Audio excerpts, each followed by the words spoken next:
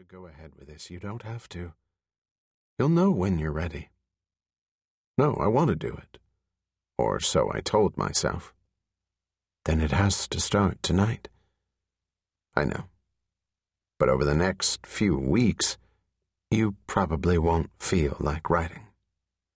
Unless I can't help myself. Graphomania was one of the less alarming of the potential side effects. See what you think when the nausea hits. She gave me a consoling smile. I guess we all have something we're afraid to let go of.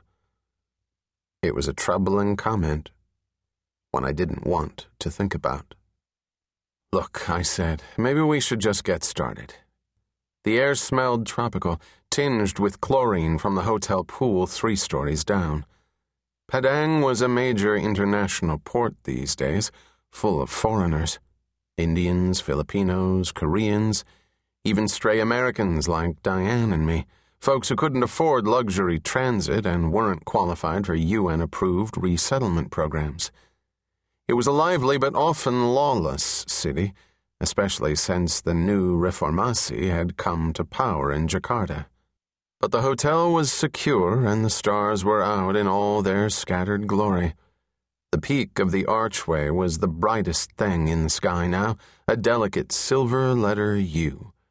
Unknown, unknowable, written upside down by a dyslexic god.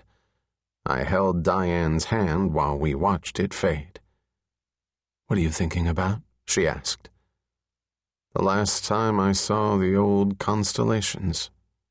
Virgo, Leo, Sagittarius, the astrologer's lexicon reduced to footnotes in a history book. They would have been different from here, though, wouldn't they? The southern hemisphere? I supposed they would. Then, in the full darkness of the night, we went back into the room. I switched on the room lights while Diane pulled the blinds and unpacked the syringe and ampule kit I had taught her to use. She filled the sterile syringe, frowned, and tapped out a bubble. She looked professional, but her hand was trembling. I took off my shirt and stretched out on the bed. "Tyler." Suddenly she was the reluctant one.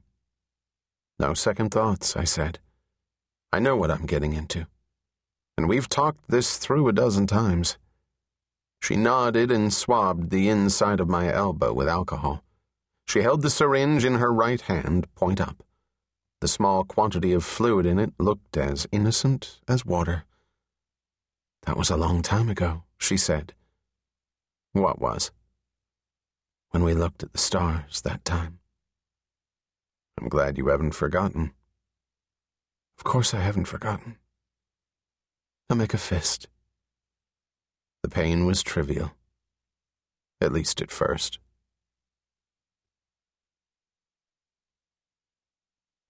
The Big House. I was 12 and the twins were 13 the night the stars disappeared from the sky. It was October, a couple of weeks before Halloween, and the 3 of us had been ordered to the basement of the Lawton house. The Big House, we called it, for the duration of an adults-only social event. Being confined to the basement wasn't any kind of punishment. Not for Diane and Jason, who spent much of their time there by choice.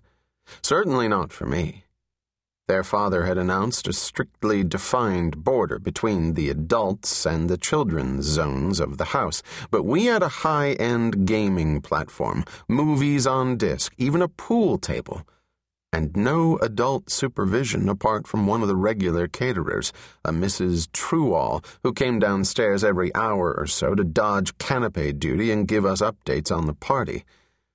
A man from Hewlett-Packard had disgraced himself with the wife of a Post columnist. There was a drunken senator in the den. All we lacked, Jason said, was silence.